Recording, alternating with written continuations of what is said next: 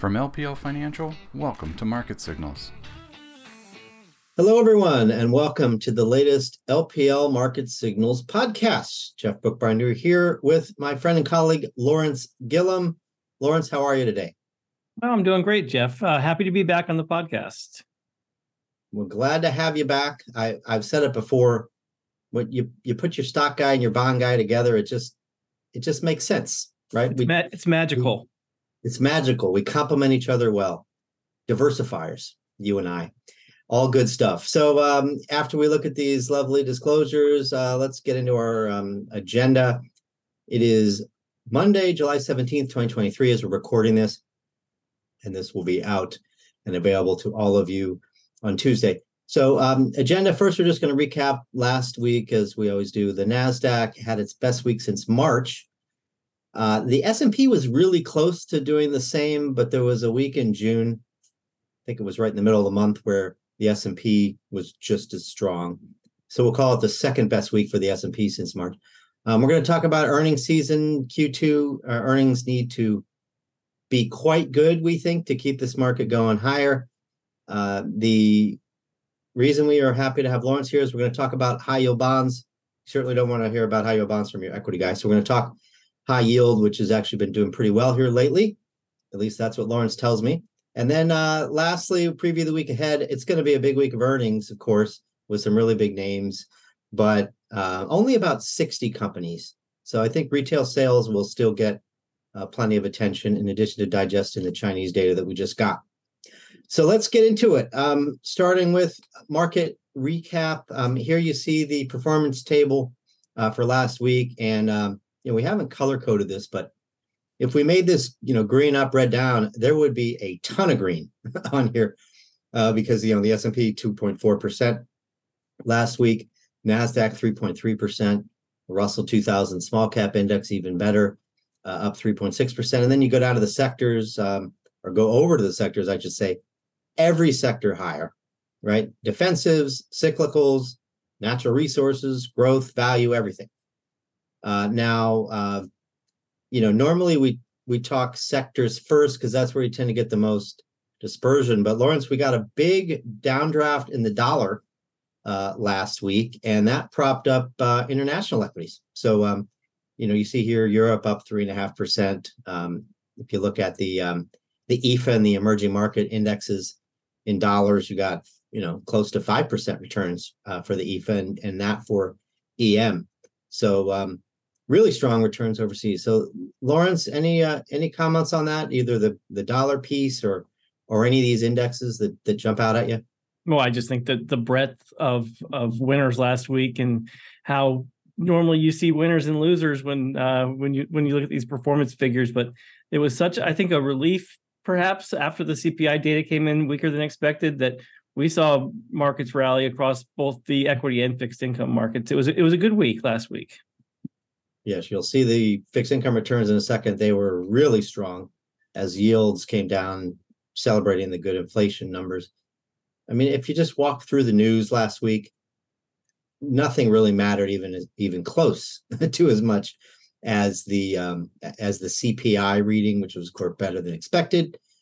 Even the earnings were fine for the most part, but we didn't really see a lot of huge moves off of the earnings reports that we got last week. So let's keep moving. I'll hit commodities real fast, Lawrence, and then you can hit the bonds. So we've been seeing a pickup here. Here's the weak dollar story again. You're seeing a lot of that in the financial press. Industrial metals up over 4%, precious metals up over 3%. When the dollar falls, you tend to see metals move even more than crude oil or natural gas. So you got the international equities and metals enjoying certainly a very strong week. And then over the bonds, Lawrence, more gains. Yep, more gains, which we're happy to see. We've talked about this in our mid-year outlook presentations that maybe the first half of the year wasn't in line with a lot of expectations for fixed income investors.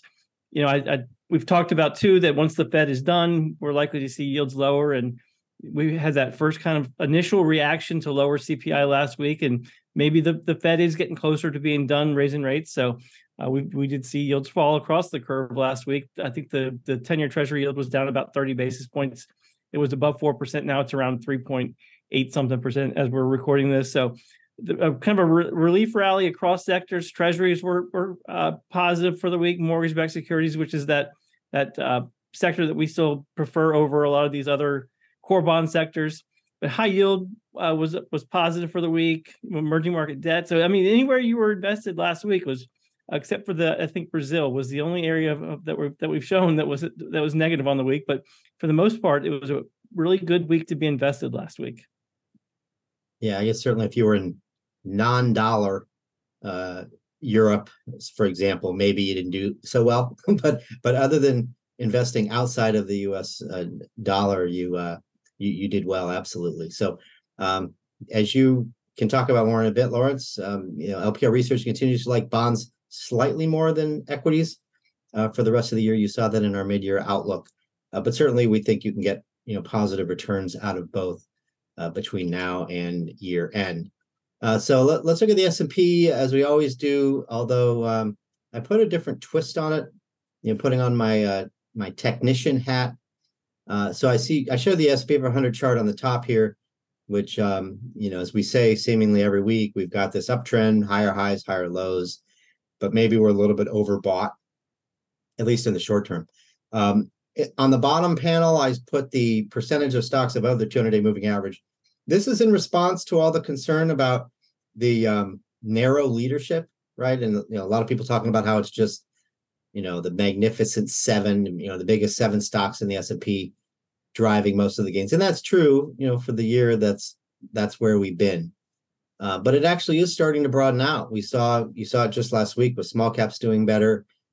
We started to see performance for industrials get a little bit better, for example. And then now you see just, the number of stocks that are in and kind of an intermediate to long-term uptrend is rising. So I think this, counters the argument that, it's just a small group of stocks working.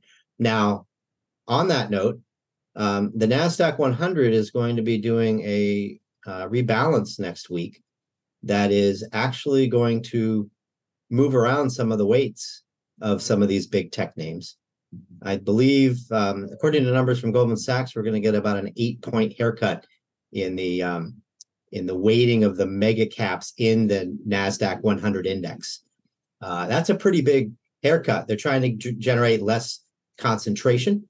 So we'll see if that has any impact on on those individual stocks, but certainly that could be the start of a little bit of a pullback or, I don't know, consolidation for the big cap techs. And that actually even makes it more important that the big techs generate good earnings. So just wanted to put that out there before we get to bonds. So Lawrence, people are seeing great yields all over the bond market.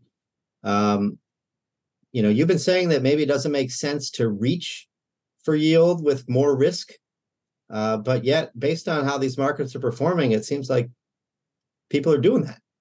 Yeah, I mean, your question on the previous slide was probably a bit more appropriate than the question I have on this next slide about high yield corporate credit markets. I think I'm showing this because it continues to impress me how resilient the credit markets have been this year. In light of 5% of interest rate hikes, we've had regional bank crises, we've had debt ceiling debates, and yet these corporate credit markets are unfazed with everything that's going on in the market. So what we're showing here are spreads. Spreads are that additional compensation for owning riskier debt above what you could earn in the Treasury security. The high yield market broadly has a spread of about 3.8%, so 3.8% above Treasuries. At those levels, it's in the 35th percentile, meaning spreads have been wider or more attractive 65% of the time going back to 2000. What's even more impressive is if you look at these CCC rated credits, that's that orange line, and the spreads over Treasuries at 8%, that's in the 54th percentile over time. So again, and these CCC rated credits, these are the ones that are most prone to defaults and downgrades. And again, we're seeing this market rally like I wouldn't have expected coming into this year, given everything that's taken place in the macro backdrop. We have started to see downgrades pick up. So June was the 7th month out of the last 9 where downgrades outpaced upgrades. We're seeing defaults increase as well. So we have about a 2% default rate. The pool of, we'll call it default eligible securities, is pretty elevated at current levels. So we could see defaults pick up to around 4% over the next 12 months. But spreads and yields, they're continue to move lower and they continue to generate really attractive returns. Now, to your point, Jeff, all-in yields are still pretty attractive. So we are seeing these yield buyers like these pension funds, these insurance accounts that are just kind of clipping coupons and not really concerned about any sort of spread widening or near-term volatility. But for our tactical models, we've been staying clear of high yield. We just don't like the risk return for these high yield credits over, say, a 3 to 12 month horizon. Another reason why that kind of scares me a little bit about the high yield corporate credit markets, and this is on the next slide, is that there's a lot of debt that's coming due over the next couple of years that needs to be refinanced at these higher rates. So this is what we call a maturity wall. This looks at the outstanding debt for high yield corporate issuers, and nearly 10% of the high yield universe needs to refinance its debt by 2025. So we could see again defaults and downgrades pick up because of these elevated rates. But for right now, markets don't care. It's been a great place to hide if you're an income-oriented investor or a total return investor. And it's amazing to me how resilient the high-yield corporate credit market has been, again, despite everything that's going on around it. Yeah, it's just one more data point that maybe the bulls can point to say that we're going to get a soft landing, right? Or we're going to, maybe hold off recession until, I don't know, late 2024, potentially, right? I mean, clearly the bond market is not telling us recession's coming, even though there are some very credible signals that are saying the opposite, right? Yield curve, leading indicators, a number of things we've talked about on this podcast. It depends on where you look. Yield curve right now, given the inversion of the yield curve, people would say that given the level and depth of inversion, that is shouting recession is on the horizon. If you look at the corporate credit markets and the fact that spreads are in these below average levels over time, you're not getting any sort of sense of concern about any sort of recession in the near term. And you look at the Fed funds future or what the markets expect the Fed funds rate to be over the next, say, 12 months, it's not pricing in deep cuts, and you would tend to price in deep cuts if recession was on the horizon. So we're getting different signals, but nothing that is, in my view, saying that recession's right around the corner. Yeah, it's also, lending support for the argument that maybe this is a rolling recession where we have just, different segments of the economy go into recession at different times.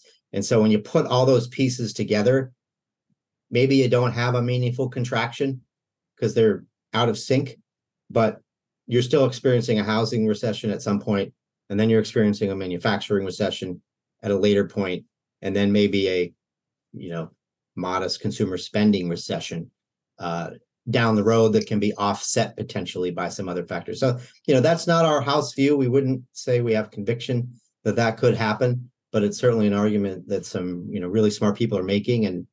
And I think it's fair to say that the market is pricing that in, maybe with 50-50 odds at this point, maybe even higher odds because of, how high stock valuations are and frankly, how low credit spreads are.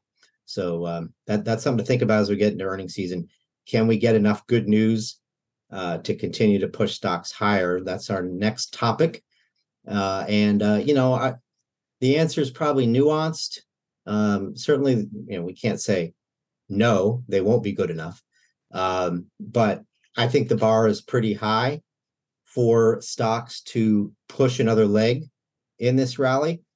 With valuations where we are, but Lawrence, I know you would say that investors aren't really getting compensated to go out on the risk curve for bonds, right?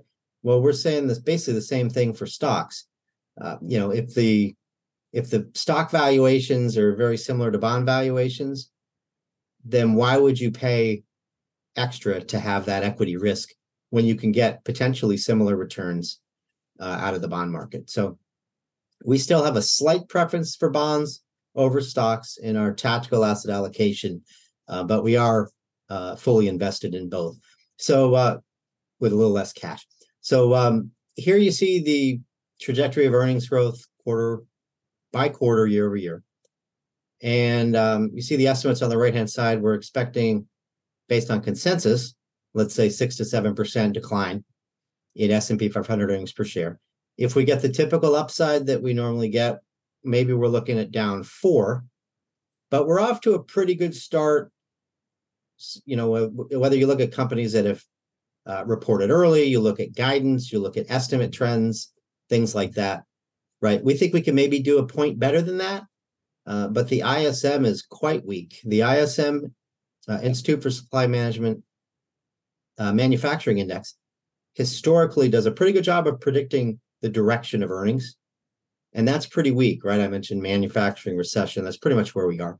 So if you maybe temper your enthusiasm a little bit for earnings because of that, then you're talking about 3 to 4 points of upside. But that's still not terrible, because if you take out the energy sector, you're up, right? The energy is driving a significant portion of this earnings decline because of the year-over-year decline in energy, in oil prices, and natural gas prices, frankly. So, that's kind of the lay of the land. But if you look at this estimate trend, right, we're probably going to get earnings growth either in the third or fourth quarter. We'll almost certainly get it in the fourth quarter. Maybe the third, call that a coin flip. And I think one of the reasons the market's been rallying is because investors and traders are anticipating that return to earnings growth. And even though we like international equities here too, they're not in their trough just yet. And we're already pretty much past it. The trough was almost certainly Q2. So that's kind of a moderately bullish story, I guess. The key to earnings is going to be margins, because as inflation falls, companies lose pricing power, right? And if you lose pricing power, you might not be able to preserve the margin. So we could see some margin compression. That's something we'll be watching very closely when we hear guidance from companies. So far, it's been fine, but it's only 30 companies. It's a little too early to draw a trend. So here are estimates, and then I'll let you weigh in, Lawrence. So consensus is about 218 now in S&P 500 earnings per share for 2023. We think there's a little bit of downside to that. Maybe most of that downside comes this quarter, because, we're getting close enough to the end of the year. Maybe companies want to just, be conservative and kind of, I don't want to say kitchen sink it, but just, be a little bit conservative with the second half. It's still an uncertain economic environment. Maybe bring numbers down a little bit, as companies typically do. And then by the time we get to Q3 earnings season, the year's almost over. And I'm not sure how much further estimates can go from, wherever they land in, let's call it late August. So it's going to be interesting to see how well estimates hold up. Again, guidance for the very few companies that have reported thus far has been pretty good. Mostly, it's been some hits and misses, but it's been a little bit better than average. So that's encouraging. So, if we come out of earnings season with 215 as consensus, I'll call that a win. What do you think, Lawrence? Yeah, I think so. I think that it is an important earnings season. And I'll just to put a fixed income lens on things as well, that, from my perspective, I'm paying attention to the amount of leverage out there, the amount of interest expense coverage ratios that are out there. So, I think that the equity guys get all the earnings information, and that's what they pay attention to. On the fixed income side, we're more focused about, can these companies continue to pay their bills, right? So we are starting to see a slight degradation in some of these lower rated companies. Call it, the high yield universe, as well as these BBB rated companies within the investment grade universe. So now that we're presumably past the interest rate risk for some of these markets, credit risk and the potential for downgrades and defaults is going to be more prevalent on the fixed income side. So earnings are an important stock driver for fixed income folks like myself. It's all about cash flows and being able to pay back that debt when it's due. So that's something that may come out of this earnings season as well. That we might see some weakening fundamentals on some of these lower rated companies, which again, the high yield market doesn't care right now. So we'll have to see if that changes after this earnings season. Yeah, you might see more of that if you go to like the Russell 2000 or at least the lower part of the Russell 1000, I guess, because obviously the biggest companies are more likely to have the stronger balance sheets. But that's a great point, though, that we'll be watching for any sort of deterioration in fundamentals for companies, because people have been looking for more layoffs for a while. As soon as tech kind of led the way, right, with the very high profile layoffs at Meta and Amazon and Microsoft, places like that. But it hasn't really been followed by another wave, right?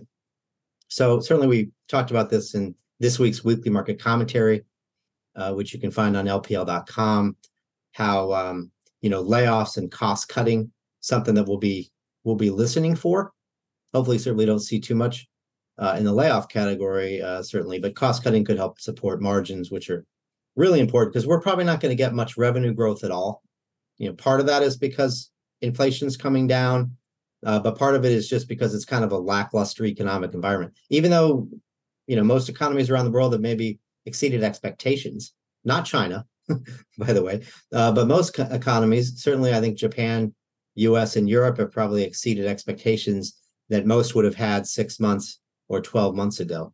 But we're still talking about a very sluggish environment, right? Including in China, but certainly in Europe, Japan, US, we're talking about maybe 1% growth kind of a pace, if that. So good discussion there on earnings. Let's keep rolling. I got one. I got the week ahead preview, but one more point on earnings. I showed this last week.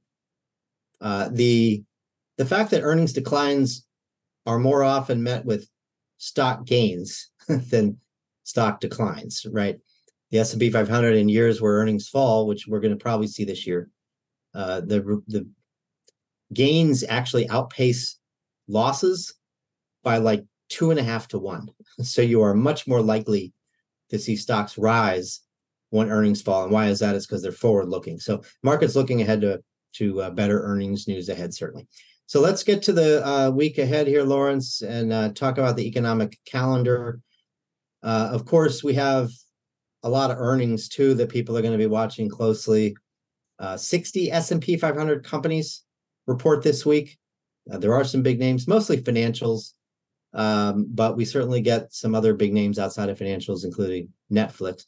So beyond earnings, though, it's retail sales. I want to point out, we try to point this out every time we show the retail sales numbers. These are nominal, right? Not inflation adjusted. But when we talk about GDP growth, we're talking about real GDP, right? Inflation adjusted GDP.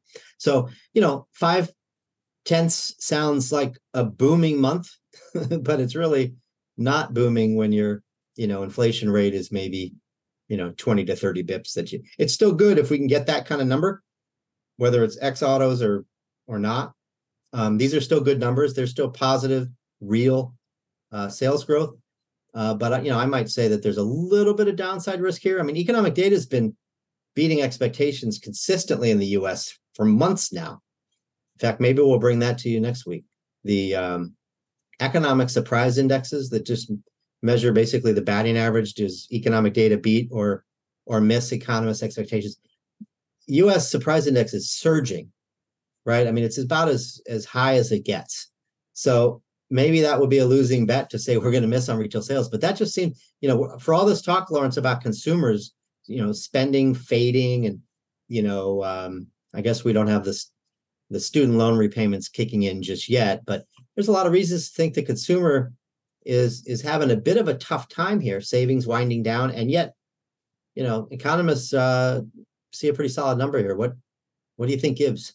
Yeah, no, I think to your point about the economic surprise index is a good one, because if you look at the subcomponents for a lot of these surprise indexes, it's not just one area of the economy that's surprising. It's broad based. So either economists are too negative about the consumer, or the consumer isn't as bad a shape as maybe we thought they were. But the consumer keeps chugging along, and as a father of two daughters and a wife, I know that we still get our Amazon boxes every day. So we're helping support the economy, I think. But it's been a good story for equity markets. Not a great story for the fixed income markets, because that does tend to give the Fed more confidence that they can continue to hike rates without any sort of negative repercussions. But for equity markets, it's been a good story. Yeah, it has. Well, I'm doing my part over here too. We've got painters painting our ceiling in our kitchen and family room today. So, kicking in a little bit for the economy there. After unfortunately we had a little water seep through into the ceiling. It happens, especially with houses that aren't brand new. You've been there, I think, Lawrence, too. So it happens. I guess the consumer keeps hanging in there. There's still some excess savings, clearly, that are still out there providing some support. I mean, there's a little bit of credit card, uptick in credit card usage that we're seeing that's helping as well. But no doubt, when you have a strong job market, unemployment rate at 3.6, I believe, still, you've got people who want a job pretty much can have one. And wages are still rising. Obviously, that's one of the things the Fed's worried about. So that sets up more consumer spending gains. And maybe we just have to, I don't want to call this a bubble, but maybe we have to kind of inflate consumer spending a little bit more before we can come back down enough to actually have a contraction, a potential contraction in consumer spending. We'll see. Hope not, but that's certainly a possibility over the next, 3 quarters, we'll say. So, I think the only other, leading index has been in recessionary territory for a while, so I don't think that's particularly interesting. Unless we get a major surprise and it starts to tick back up again. Claims is always important these days because how tight the job market is, feeds into wages and consumer spending, but particularly wages, as we're worried about the Fed potentially going twice more. Our view is probably only get one, but we'll see. And then, the housing data is interesting because multifamily construction helps the inflation story. I don't know if you want to make any comments, Lawrence, on the housing market, but that's been, you can see in the starts numbers, right? That's expected to come down quite a bit from the prior month. It seems to me like housing's been pretty resilient compared to expectations, especially at higher mortgage rates. Yeah, no, that's what I was going to say. The fact that we have 7% plus mortgage rates, and we're still seeing the housing market, I don't want to call it recover, but maybe be as resilient as it is pretty remarkable. I think I read a statistic that 90% of mortgages have a 6% rate or lower. So there is not a lot of movement on the mortgage side, but for those individuals that are buying houses, that are taking out mortgages, it's not slowing really the mortgage market down that much, or the housing market down that much.